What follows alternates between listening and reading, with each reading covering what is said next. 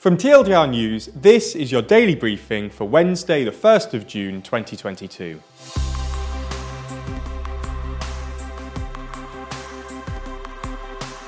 Good afternoon. Today we'll be discussing some of the biggest stories, including Canadian drug reform and Denmark's referendum. We'll also be answering today's big question: will there be a blackout in Britain? But first, Ukraine's new missile systems. It's been announced this morning that the US will send Ukraine a wealth of advanced rocket systems which will allow them to hit Russian targets from a further distance, reportedly from as far away as 80 kilometres. In addition to these rocket systems, the US is sending more weapons and ammunition to help them repel their invaders. In total, this will cost the US $700 million. It's been reported that Ukrainian officials had been asking the US for these new rocket systems for a little while. Biden ruled it out, though, as he didn't want to supply Ukraine with rockets that they could use to hit Russia with. Russia has said that they view this new agreement extremely negatively. The Canadian government has today announced it will give the province of British Columbia permission to embark on a 3-year trial to decriminalise small quantities of some drugs.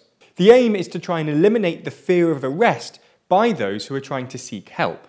Specifically, anyone who has less than 2.5 grams of drugs on their person will not be arrested or charged. The health officer of British Columbia has stated that while it's a step forward, there is not a single thing that will reverse this drug crisis, but it will make a difference. Since 2016, there have been more than 9,400 deaths from toxic illicit drugs. Clearly then, the Canadian government will hope that this trial will prove successful and save lives in the future. It's conceivable that if it is particularly successful, it could be rolled out nationwide. There's more on the way, but be sure to subscribe and ring the bell to make the daily briefing part of your daily routine.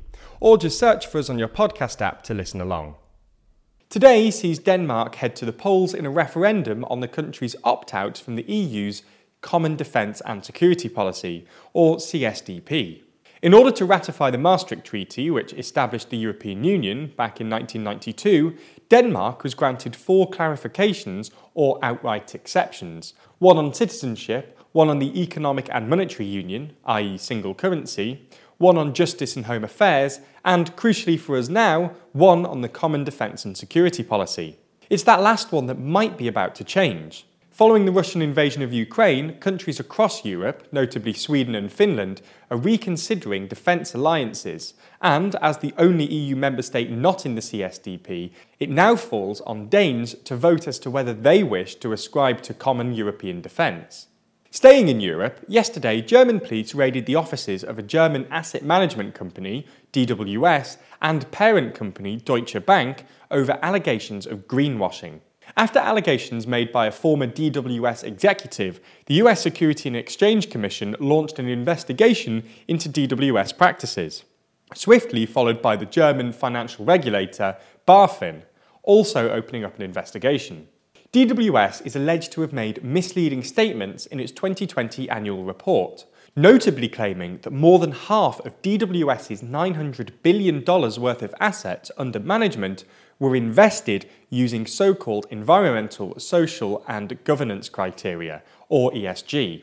Frankfurt's Public Prosecutor's Office confirmed the raid had been triggered by reports in the media of greenwashing, adding the alleged wrongdoing amounted to prospectus fraud. DWS's chief executive has, following the raid, stepped down in order to clear the way for a fresh start.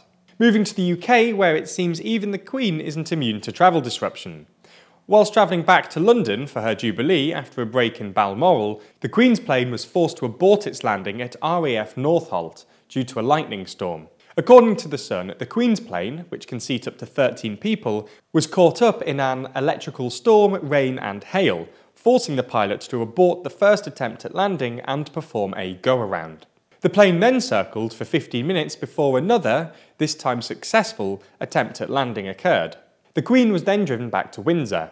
In a statement, Buckingham Palace confirmed that the Queen's flight was delayed due to a lightning storm. All the correct procedures were followed and there were no safety concerns. Speaking of the Jubilee, in the UK we have 2 bank holidays, tomorrow and Friday, so there won't be any daily briefings until next week.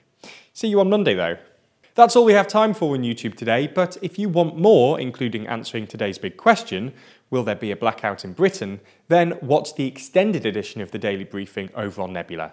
Nebula subscribers not only get everything you've already watched ad-free, but also an extended edition of the show every single day, available to watch on Nebula or stream on your podcast app of choice.